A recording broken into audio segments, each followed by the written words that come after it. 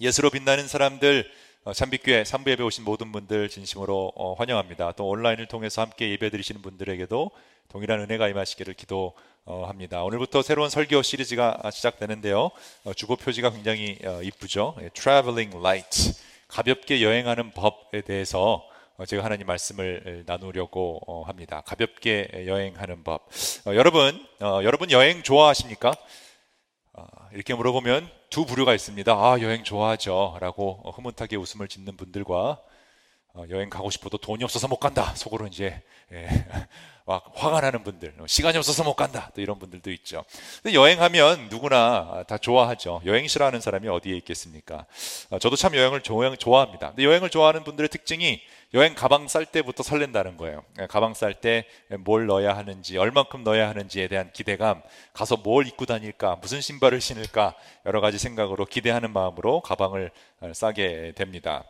필요하다고 생각하는 많은 것을 가방에 넣으려고 하고요. 또 최대한 필요 없는 것까지도 혹시 모르니까, 그죠? 여름에 여행을 가도 혹시 추울 줄 모르니까 스웨터 하나는 꼭 넣어야 되고요.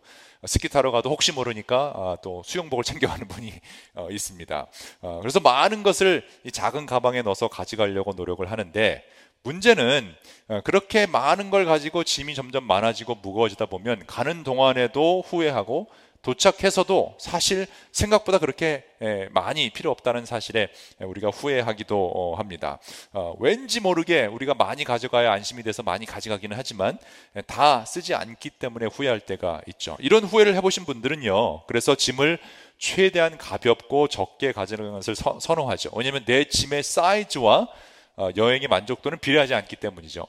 짐이 커야 여행의 만족도가 커지는 것은 당연히 아니죠. 짐이 작다고 해서 여행의 만족도가 작아지는 것도 아니죠. 오히려 많이 다녀보신 분들일수록, 여행을 많이 해보신 분들일수록 특징이 있는데 짐이 굉장히 작다. 왜냐하면 가벼운 짐이 훨씬 편하기 때문이죠. 일단 짐을 가볍게 할수록 짐을 쌀 때 스트레스를 덜 받습니다. 그냥 간단한 거 가져갈 몇 개만 딱 챙기면 되기 때문이에요. 나중에 돌아올 때도 챙겨야 할 물건이 적으니까 잃어버리진 않았는지 스트레스 받지도 않죠. 돌아와서도 빨래할 게 적으니까, 또 정리할 게 적으니까 훨씬 낫습니다. 또 싸는 동안에 많은 게 필요 없다라는 그런 감사함, 그리고 또 나는 이미 너무나 많은 것을 가지고 있다라는 감사함도 들 수 있습니다. 그런데 무엇보다도 짐을 가볍게 챙겨야 하는 가장 큰 이유는 짐이 가벼워야 움직일 때 편하게 움직일 수 있기 때문입니다. 특히 저처럼 이제 그런 분들이 있죠. 성격 급한 분들, 신속, 정확, 자유, 이거를 좋아하시는 분들은요, 짐 크게 싸는 거 굉장히 싫어합니다. 짐은 가벼워야 자유롭고 빠르게 목적지까지 움직일 수 있기 때문이죠. 저는 이게 어느 정도 중요한가 하면, 그래서 비행기 탈 때 저는 짐을 붙이는 거를 극도로 싫어합니다. 그냥 캐리언, 그 다음에 백팩 하나, 이걸로 다 해결하려고 짐 붙이는 거 너무너무 싫어합니다. 왜냐하면 짐을 붙일 때 시간 들죠, 또 찾을 때 시간 들잖아요. 그러다가 어느 순간 이 TSA 프리체크라는 게 나와서, 글로벌 엔트리, 아마 이 비행기를 많이 타신 분들은 아실 거예요. 그러면 이제 줄을 쓰지 않고 바로 나올 수 있는 그런 시스템이 있어서 그것도 등록해 놓았어요. 그래서 이제 최대한 빨리 움직이기 위해 가벼운 가방과 짐과 함께 이제 TSA, 그다음에 글로벌 엔트리로 이제 나옵니다. 이번에도요, 제가 늘 하는 게 있습니다. 제가 한국 갔다 오면서 이제 JF 공항에서 비행기가 딱 쓰고 이제 내리자마자 하는 게 있는데, 이제 시간을 재는 거예요. 제가 얼마 만에 공항을 빠져나갈 수 있는지 저는 그렇게 삽니다. 예수 믿는 사람들은 늘 재미있게 사는데요. 여러분, 무려 제 최고 기록이 14분이었습니다. 14분보다 빨리 나오신 분들 계신가요? 14분 안에 퍼스트 클래스 아닙니다. 그냥 그때부터 재고 쭉 나오면 14분에 나올 수가 있는데, 왜냐하면 찾을 짐이 없고, 그 다음에 TSA 글로벌 엔트리로 바로, 요즘은 그냥 얼굴 스캔만 하면 바로 그냥 보내주더라고요. 14분. 근데 이번에 제가 기록을 깼잖아요. 12분대를 기록했습니다. 그리고 제 목표는 10분, 마의 10분대를 깨는 게 제 목표입니다. 그래서 아마 저를 픽업 나오시는 분들은 굉장히 어려워합니다. 제가 금방 나와버리기 때문에 그런 기쁨에, 그런 희열에 살고 있습니다. 하나님과 동행하는 삶은 이런 재미난 일이 많이 일어날 것을 믿으시길 바랍니다. 아무튼 자유롭고 신속하게 움직이는 것은 짐이 가벼워야 합니다. 왜냐하면 여행의 목적은 여행지에 가는 거지 그 짐 자체가 아니기 때문이죠. 우리가 도착해서 사용할 물건들을 싸갖고 가는 거지, 가는 동안에 필요한 것을 가방 속에 넣고 가는 사람은 아마 없을 겁니다. 근데 이상하게도 우리는요, 여행지에 가는 것보다 내가 가지고 가야 할 여행 가방, 그 안에 들어가야 할 물건들에 더 많은 신경을 쓰는 듯합니다. 그 결과 짐이 많아지고 무거워짐으로 여행지로 가는 발걸음이 굉장히 힘들고 불편할 때가 있죠. 그리고 짐이 무거우면요, 희한하게 무거우면 짜증이 납니다. 여러분 그런 경험 해보셨습니까? 내 짐은 그래도 괜찮은데 또 이 힘을 쓴답시고 만약에 부부끼리 같이 갔을 때 이리 줘 내가 들어줄게 라고 했는데 아내의 러게지가 무거울 때 우리는 멀빠짜고 가지 못하고 그런 얘기를 하죠. 왜 이렇게 무겁게 많이 쌌냐, 쓸데없이 내 힘이 빠진 건 생각 안 하고 아내의 무거운 가방을 우리가 짜증낼 때가 있습니다. 우리의 인생의 여정도 비슷한 것 같아요. 필요 이상으로 많고 무거운 인생의 짐들을 우리가 꾸역꾸역 쌓아가면서 우리가 컴플레인합니다. 왜 내 인생은 이렇게 무겁지? 왜 이렇게 내 짐은 많지? 왜 이렇게 내 삶은 힘들 것일까? 그리스도인들에게요, 이 땅의 삶은 여정입니다. 이 땅은 우리가 잠시 머무는 곳이죠. 하나님을 믿는 사람들은 하나님의 집, 우리의 본향인 그 하늘나라에 소망을 둔 사람들입니다. 그래서 우리는 하나님 나라를 향해 순례길을 떠난 순례자라고도 합니다. 성경이 말하는 순례자는요, 그래서 본향인 하늘나라에 우리 소망을 두고 그 나라의 주인이신 하나님을 바라보며 이 땅에서는 나그네와 같은 자세로 언제든지 갈 수 있다, 언제든지 떠날 수 있다, 그를 가벼운 차림으로 살아야 되는 사람들인 것이죠. 예수 믿는 사람들은 그렇게 다 순례자의 삶을 살아야 합니다. 하나님을 아버지로 둔 우리들은 아버지의 집으로 돌아가야 되죠. 거기에서만 참된 안식을 얻을 수 있기 때문입니다. 바로 이번 설교 시리즈는요, 어떻게 하면 그러면 우리가 순례자의 모습으로 살 수 있을까? 특히 어떤 짐을 어떻게 쌓아야 될 것인가? 무엇을 넣고 무엇을 빼야 하는 건가? 라는 거에 대해서 같이 말씀을 보려고 합니다. 핵심은요, 짐은 가벼울수록 우리의 여정이 즐겁다라는 데 있습니다. 여러분, 우리가 짐을 가볍게 함으로 우리의 여정이 더 즐거울 수만 있다면 당연히 그렇게 해야 하지 않을까요? 오늘은 가볍게 여행하는 법 첫 번째 시간으로 우리의 순례길에서 덜어내고 버려야 할 첫 번째 짐, 이 불안함의 짐에 대해서 같이 말씀 보도록 하겠습니다.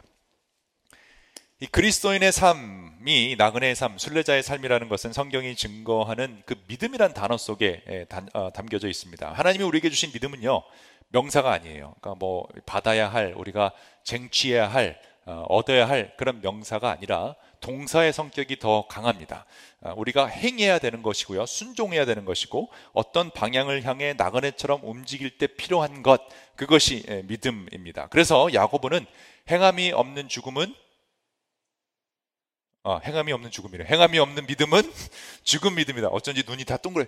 설교를 잘 듣고 계신 거예요. 지금 굉장히 아멘 하신 분들은 지금 딴 생각하고 계신 분들이고, 행함이 없는 믿음은 죽은 믿음이다 라고 얘기했죠. 아브라함을 통해서도요, 그 믿음이라는 것 자체가 하나님이 떠나라고 했을 때 떠난 것을 가지고, 그러니까 행동하는 그 믿음을 가지고 믿음이다 라고 이야기합니다. 그래서 오늘 이 히브리서 기자는요, 11장 8절에서 아브라함을 이렇게 소개해요. 믿음으로 아브라함은 무엇을 했느냐?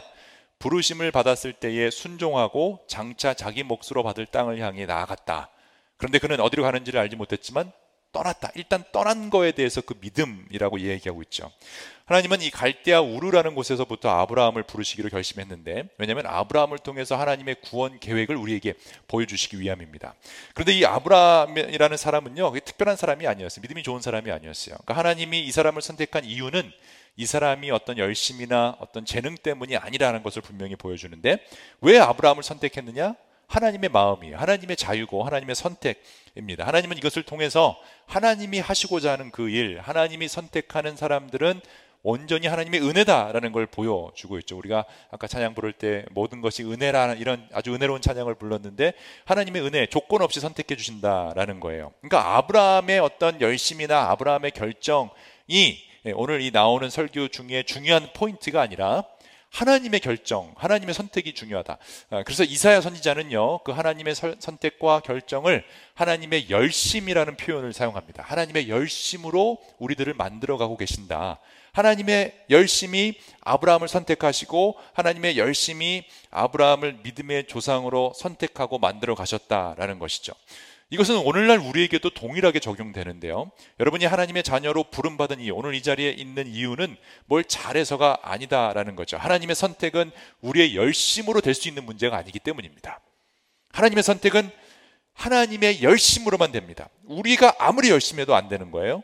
우리가 자랑할 것은 그러므로 나의 열심과 나의 노력이 아니라 하나님의 열심과 하나님의 노력뿐이죠. 나의 공로가 아니라는 거예요. 그래서 신앙생활이라는 것은, 믿음 생활이라는 것은 하나님의 열심이 나를 어떻게 만들어가고 있는지에 대한 고백, 하나님이 나를 만들어가고 있습니다, 하나님이 오늘날까지 나를 인도해 주셨습니다라는 하나님의 열심에 대한 나의 고백인 것입니다.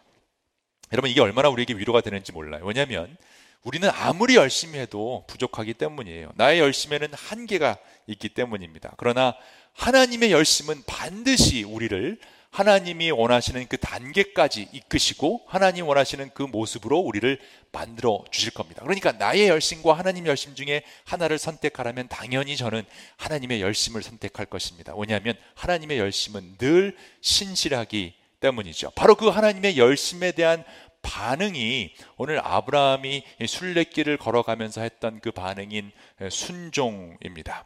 11장 8절에 다시 보면 믿음으로 아브라함이 부르심을 받았을 때에 순종했는데, 그냥 어떤 순종인가 하면 장차 자기 몫으로 받을 땅을 향해 나아갔지만 어디로 가는지는 알지 못했다. 그렇지만 떠나라고 했기 때문에 떠났다라고 이야기하고 있어요. 바로 이 점이 우리의 신앙 여정, 우리의 순례길을 잘 보여주고 있습니다.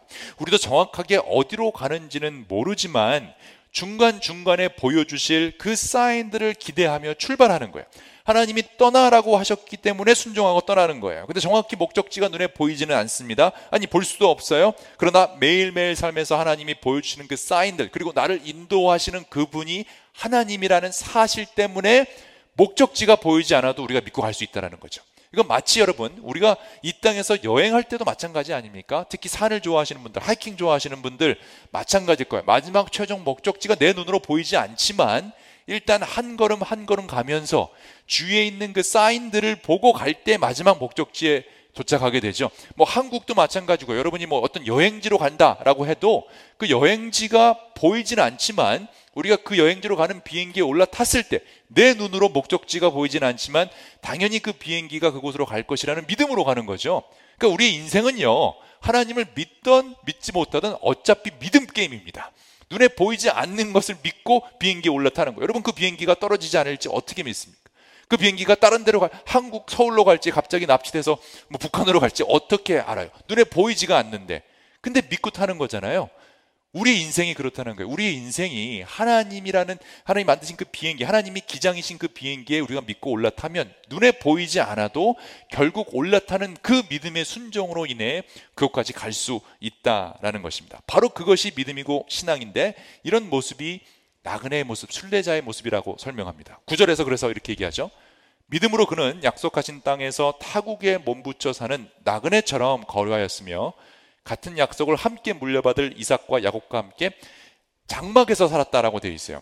나그네처럼 장막에서 살았다는 사실이 중요한데, 왜 그런가 하면 이 뜻은 아브라함은 언제든지 움직일 수 있는, 장막이라는 것은 텐트인데 텐트 치고 자고 있다가 떠나라 그러면 텐트 접고 떠나는 거예요. 준비가 되어 있다. 가벼운 짐을 지고 살았던 사람이라는 것을 보여주기 때문입니다. 이게 가능한 이유는 무엇이었을까요?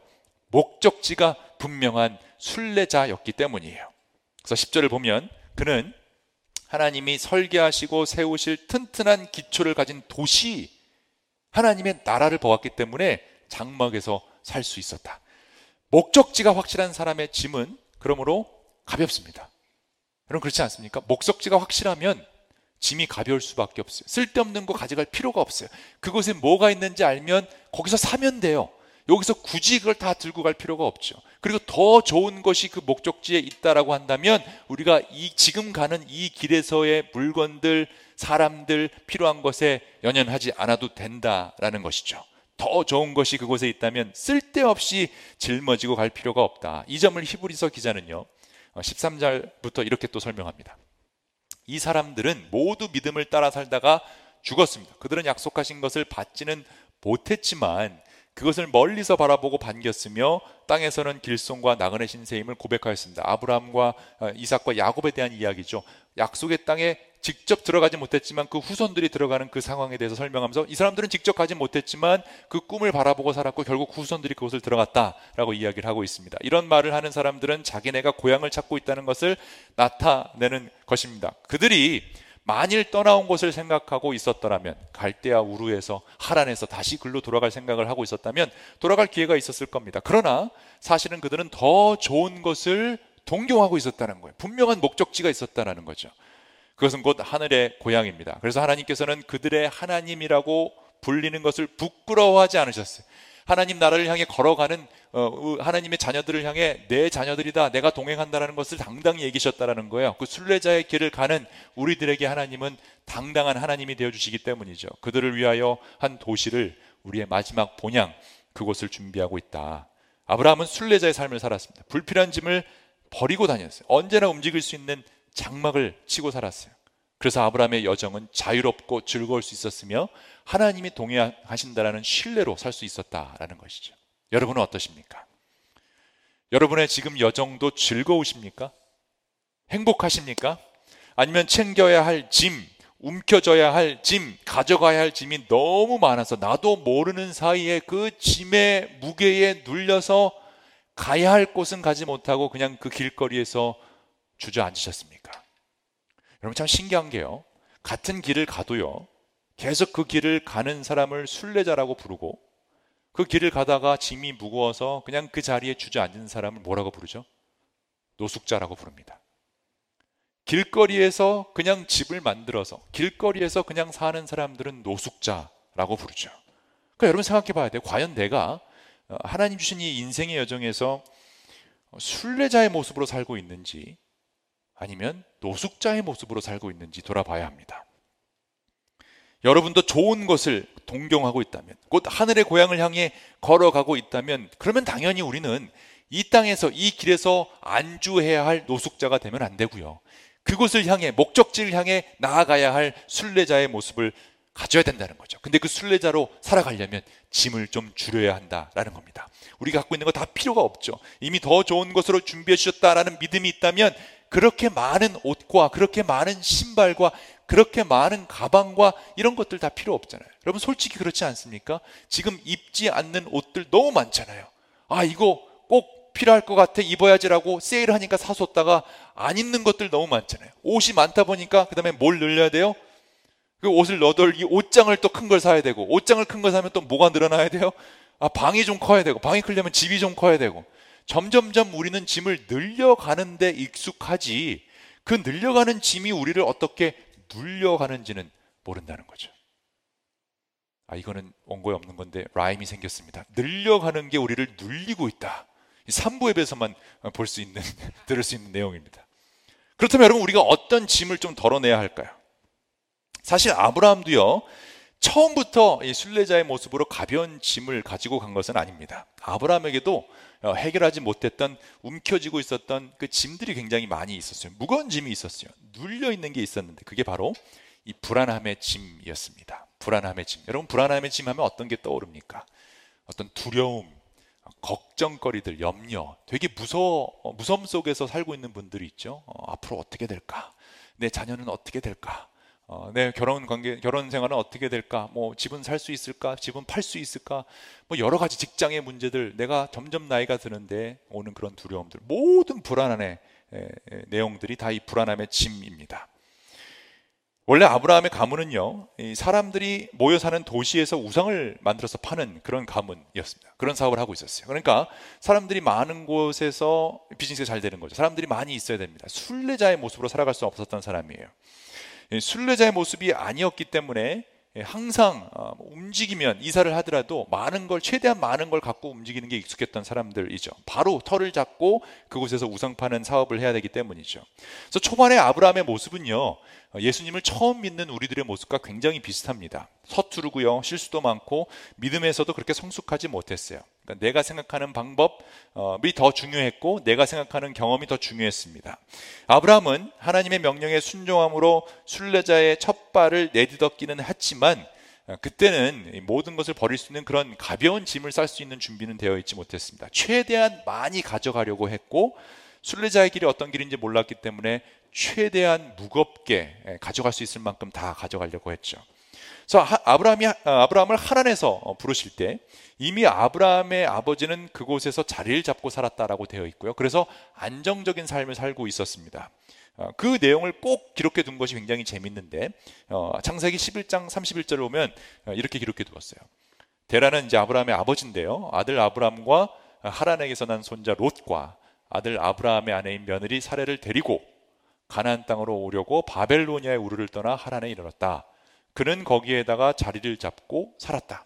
뭐 당연한 건데 꼭 굳이 저 말을 왜 넣었을까 우리가 생각해 봐야 돼요. 자리를 잡고 살았다. 모든 사람들은 그냥 자리를 잡고 사는데 포커스가 되어 있지 우리의 최종 목적지인 하나님 나라를 바라보며 가려는 그런 순례길에 관심은 없다는 것이죠. 그런데 그곳에서 하나님은 아브라함에게 아버지가 이루어놓은 그 모든 것을 다 놓고 떠나라고 명령을 하시는데요, 그때 굉장히 중요한 내용들을 담고 있습니다. 아주 유명한 말씀이죠. 창세기 12장 말씀입니다.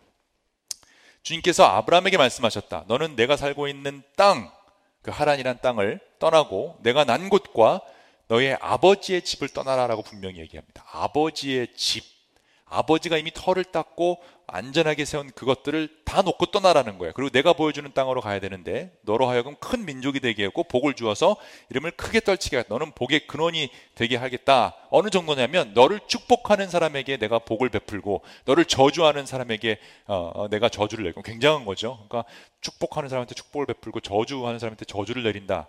땅에 사는 모든 민족이 너로 말미암아 복을 받을 것이다. 복의 통로가 되는 거죠. 제가 좋아하는 이 단어 표현 중에 복의 통로라는 표현, 우리 아이들을 위해서 늘 밤마다 기도할 때 복의 통로가 되게 해주세요 이런 표현을 하는데 바로 아브라함의 기도입니다. 아브라함은 주님께서 말씀하신 대로 길을 떠났다. 근데 재밌는 표현이 이제 나옵니다. 롯도 그와 함께 떠났다 이렇게 돼 있어요. 롯도. 로또니까 무슨 로또 같은데 조카 롯이라는 사람도 떠났다 이렇게 돼 있어요. 근데 이걸 왜 넣었을까? 바로 그 다음 구절에 보면 왜 이 창세기 기자가 이걸 넣는지에 대해서 설명을 하고 있습니다. 아브라함이 하란을 떠날 때에 라고 되면서 아브라함은 아내 사라와 조카 롯과 하란에서 모은 재산과 거기서 얻은 사람들을 다 거느리고 떠났다라고 됩니다. 다 거느리고. 분명 하나님은요, 아버지의 집을 떠나라 라고 한 것은 아버지가 데리고 온, 11장에 보면 아버지가 롯을 데리고 왔다라고 돼 있잖아요. 그러니까 아버지 재산에 속한 거예요. 근데 아브라함은 롯까지 가지고 갔다, 그리고 모든 것을 가지고 갔다라고 한 것은 그만큼 아브라함에게는 이 큰 짐들을 다 가지고 갔다라는 뜻입니다. 왜 그랬는가 하면 이 당시에 족장 시대는요, 경찰도 없었죠. 어떤 무슨 보험도 없죠. 어떤 나를 보호해줄 수 있는 방어 체제가 없었습니다. 유일한 방어 체제는 내 식구들이었거든요. 근데 아브라함에게 자녀가 없었죠. 그러다 보니까 조카 롯이라도 데리고 가야 나를 보호해줄 수 있는 어떤 보호막이 생기는 거예요. 그러니까 왜 조카를 데려갔는가 하면 불안함 때문에 분명히 가는 길에 강도를 당할 수도 있고 나를 모르는 민족들이 나를 칠 수 있고 나를 공격할 수 있고 나를 죽일 수 있다는 그 불안함 때문에, 보이지 않는 불안한 미래 때문에 나를 보호하고자 내가 결정한 그 선택의 짐이 바로 조카 롯과 많은 사람들을 최대한 데리고 가서 나를 보호하려고 했다라는 것입니다. 새로운 곳에서 어떤 일이 벌어질지 모르기 때문에 그런 두려움이 있는 건 당연하죠. 가는 길에 공격을 받지 않기 위해서라도 조카 롯은 데려가야 합니다. 그런데 이게 뭐냐면 신기하게도요, 이 불안함의 짐은 나에게 더 많은 짐을 지우게 되는데 그것이 뭐냐면 바로 신뢰, 자기 신뢰의 짐을 얹게 합니다. 내가 불안해서 떨고 있다 보면 그 불안함을 해소하기 위해서 믿는 사람들은 하나님을 의지해야 되는데요, 내가 경험한 것, 내가 알고 있는 지식, 내가 여태까지 해왔던 방법, 조카 롯을 얹게 됩니다. 그래서 불안함의 짐은 항상 자기 신뢰의 짐이 따라오게 돼 있어요. 이게 참 신기한데요, 우리가 짐을 싸다 보면 이런 경험할 때도 있죠. 짐을 막 싸다 보면 이거를 넣으면 이거에 필요한 다른 것도 넣어야 되는 그런 상황이 있습니다. 뭐 예를 들면 랩탑을 넣으면 랩탑을 충전해야 하는 충전기도 같이 넣어야 되죠. 그러니까 그런 식으로 짐을 하나 넣으면 따라와야 되는 것, 그러니까 이걸 빼면 이것도 빠지는데 그런 짐들이 있는데, 이 불안함, 두려움, 걱정의 짐이라는 것은 꼭 자기 신뢰, 자만심, 내 경험이라는 짐을 얹게 된다라는 거죠. 불안하면 불안할수록 그 불안함을 해결하기 위한 짐이 필요한데 그것은 늘 내가 경험하고 내가 알고 있고 내가 신뢰하는 것들을 가지고 가는 거예요. 그러니 불안함의 짐은 더 무거워질 수밖에 없습니다. 이 불안함의 짐의 결과, 아브라함의 그 결과는 결국 기근이 들었을 때 하나님이 가라고 했던 길을 잘 가고 있다가 기근이 들자 하나님을 의지하고 하나님만 바라본 것이 아니라 자기의 경험대로 또 다 데리고 이집트로 내려가는 그런 실수를 하게 되죠. 그리고 이집트에 내려가서 어떤 일이 벌어집니까? 놀라운 일이 벌어지는데요.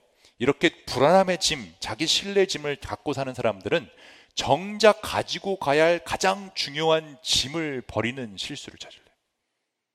큰 민족을 이루게 하고 너를 통해 복을 받게 하겠다는 그 하나님의 약속에 꼭 필요한 사람이 누구였는가 하면 아내 사라였죠. 그런데 이집트에 내려가서 아브라함은 바로 왕이 무서워서 아내를 버려둡니다. 정작 버려야 할 것은 버려두지 않고 아내를 버려두고 떠나는 일, 아주 큰일 날 일을 하게 됩니다. 하나님이 가라고 한 그 길에서 샛길로 빠지게 된 것이죠. 이렇게 우리의 인생길에서도요, 짐이 무거워지면 우리는 자꾸 샛길로 빠집니다. 자꾸 그 자리에서 앉으려고 하고요, 원래 가려고 했던 목적지를 잊어버리게 됩니다. 나의 불안한 짐을 해결할 수 있는 가장 빠르고 확실한 나의 경험과 지식만을 신뢰하게 하고 정작 중요한 것을 그래서 버리는 실수를 저지르게 합니다. 불안하면, 짐이 무거우면 그렇게 된다는 거예요. 얼마나 그 짐이 무거웠으면 아브라함은 하나님이 주시겠다고 약속하신 그 큰 민족을 이루는데 꼭 필요한 가장 중요한 동반자인 아내 사라까지도 이집트 왕에게 넘겨주는 실수를 했을까요? 그래야 자신은 살 수 있다는 착각 때문이죠. 그런 사람이 아브라함이었다라는 거예요. 그런데 여러분, 놀라운 것은요, 그런 아브라함에게 하나님은 그 무거운 불안함의 짐을 버릴 수 있는, 가볍게 할 수 있는 그 기회를 제공해 주시는데 아주 뜻밖의 장소에서 그런 일이 일어납니다. 아브라함의 목자들과 조카 롯의 목자들 간에 다툼이 일어나는데 희한하게 그 다툼을 통해 아브라함은 처음으로 자기가 가지고 있는 그 불안감의 짐을 버릴 수 있는 기회를 얻게 됩니다. 하나님의 열심히 다행히 아내 사라를 구원하게 되죠. 구출해서 이집트를 떠나게 됩니다. 원래 순례길로 다시 돌아오게 됩니다. 아브라함은 다시 돌아와서 다시 그 가나안 땅에서 하나님을 경험하게 되는 것이죠. 이때 지금까지 불안함 때문에 붙잡고 있었던 자기 신뢰의 짐, 그 조카 롯을 내려놓는 결정을 하게 되는데 아주 멋지게, 그리고 참된 순례자의 모습으로 양보하면서 그 짐을 내려놓는 것을 알 수 있습니다. 창세기 13장을 보면 이렇게 돼 있어요. 아브라함이 롯에게 말합니다. 너와 나 사이에, 그리고 너의 목자들과 나의 목자들 사이에 어떤 다툼도 있어서는 안 된다. 우리는 한 핏줄이 아니냐. 네가 보는 앞에 땅이 얼마든지 있으니 따로 떨어져 살자. 내가 왼쪽으로 가면 나는 오른쪽으로 가고 너희가 오른쪽으로 가면 내가 왼쪽으로 가겠다. 여러분, 이게 얼마나 대단한 것인가 하면 지금 눈앞에 굉장히 좋은 땅이 펼쳐져 있는데, 성경을 보면 무슨 에덴과 같은 땅, 이집트와 같은 땅 이렇게 표현을 했어요. 그러니까 에덴과 같은 땅, 이집트 같은 땅은 굉장히 좋은 땅이에요. 근데 조카 롯에게 너 먼저 가면, 네가 먼저 선택하면 나는 그냥 딴 데로 갈게. 근데 우리 이제 떨어져 살아야겠다라고 이야기를 하죠. 하나님의 돌보심을 경험한 아브라함이 드디어 불안함의 짐, 자기 신뢰의 짐을 내려놓는 순간이죠. 불안함의 짐을 내려놓자 아브라함은 기꺼이 롯에게 먼저 좋은 것을 선택하라라고 하죠. 목적지가 다시 확실해지고 하나님의 열심히 나를 보호한다라는 확신이 들자 좋아 보이는 게 그렇게 좋아 보이는 게 아니라는 거예요. 욕심을 내지 않아도 된다라는 거예요. 내가 꼭 이루고자 갖고자 하는 것 굳이 지금 안 가져도 된다라는 확신이 든 거예요. 왜냐하면 더 좋은 목적지가 나를 기다리고 있다라는 믿음 때문이죠. 나에게 꼭 필요한 물건이 목적지에 있기 때문에 지금 챙겨야 할 이유가 없어진 것입니다. 여러분, 내 삶의 주도권이요, 정말 하나님께 있다는 것을 믿으신다면, 정말 하나님의 열심히 내 인생을 돌보고 있다는 것을 믿으신다면, 정말 하나님의 케어가 나와 늘 동행하고 있다는 사실을 믿으신다면, 우리는 모든 걱정과 근심과 두려움과 불안의 짐을 기꺼이 내려놓을 수 있어야 된다는 거예요. 그걸 내려놔야 자기 신뢰 짐도 내려놓을 수 있고, 그걸 내려놔야 우리는 가볍게 하나님께, 하나님의 열심에 내 몸을 맡길 수 있는 놀라운 믿음의 체험을 하게 되는 것이에요.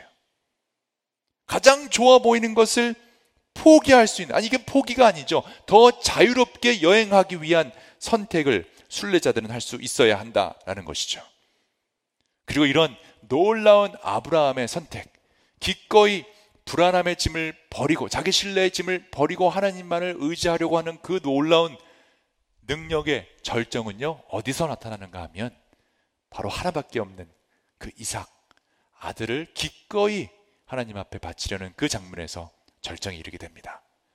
큰 민족을 이루기 위해서는 자녀가 필요하죠. 아브라함에겐 자녀가 없었습니다. 그런데 하나님이 기적적으로 아들을 주시죠.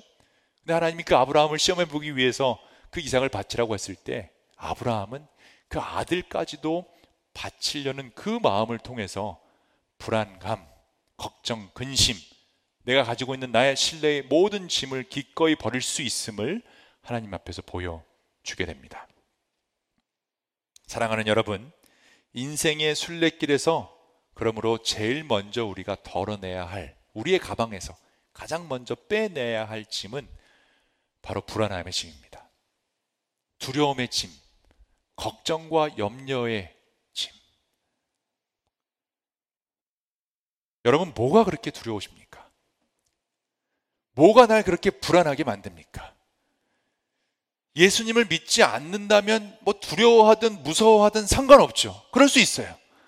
세상이 무서울 수밖에 없습니다. 믿는 구석이 없으니까 당연히 무섭죠. 그런데 죽음에서 부활하신 예수 그리스도를 믿고 그 예수 그리스도를 믿음으로 나도 죽음에서 부활하고 하나님의 영원한 생명으로 들어갈 수 있다는 믿음이 있는 사람이라면, 여러분, 우리가 이 땅에서 과연 무엇이 두려워서 자꾸만 불안감의 짐을 내 어깨에, 내 가방 속에 지고 그렇게 무겁게 돌아다니십니까? 불안함, 두려움, 염려의 짐들은 하나님보다 내 자신을 더 신뢰하게 만드는 자기 신뢰의 짐으로 우리의 인생을 자꾸 짓누르게 되어 있어요.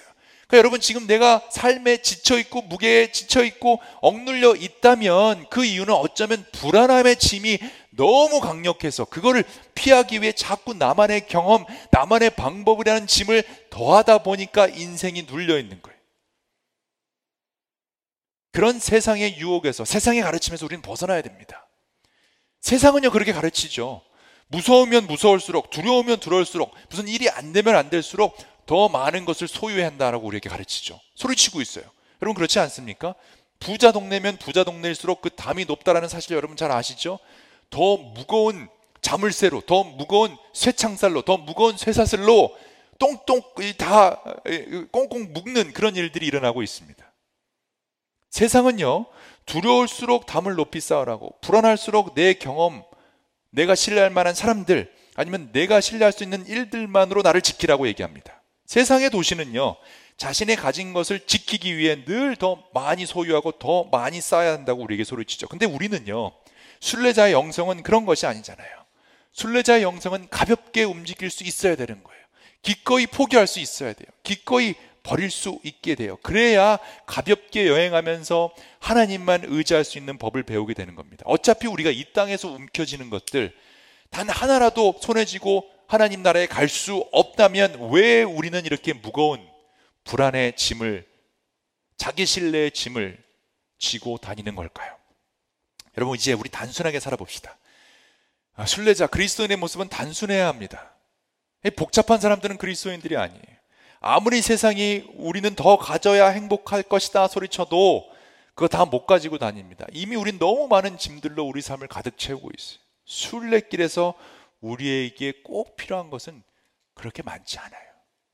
근데 너무 많은 걸 짊어지고 다니면 자꾸 안주하게 되고 포기하게 되고 정작 중요한 사람들을 버리게 하고 다치게 하는 일들이 일어날 수 있다는 거예요.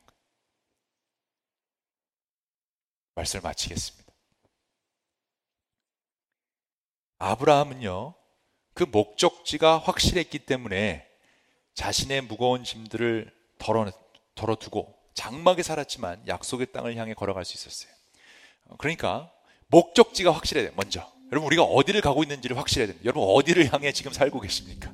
여러분의 인생, 저도 이제 45 되니까 우리 막내가 첫째인가 길이가 저한테 그러더라고.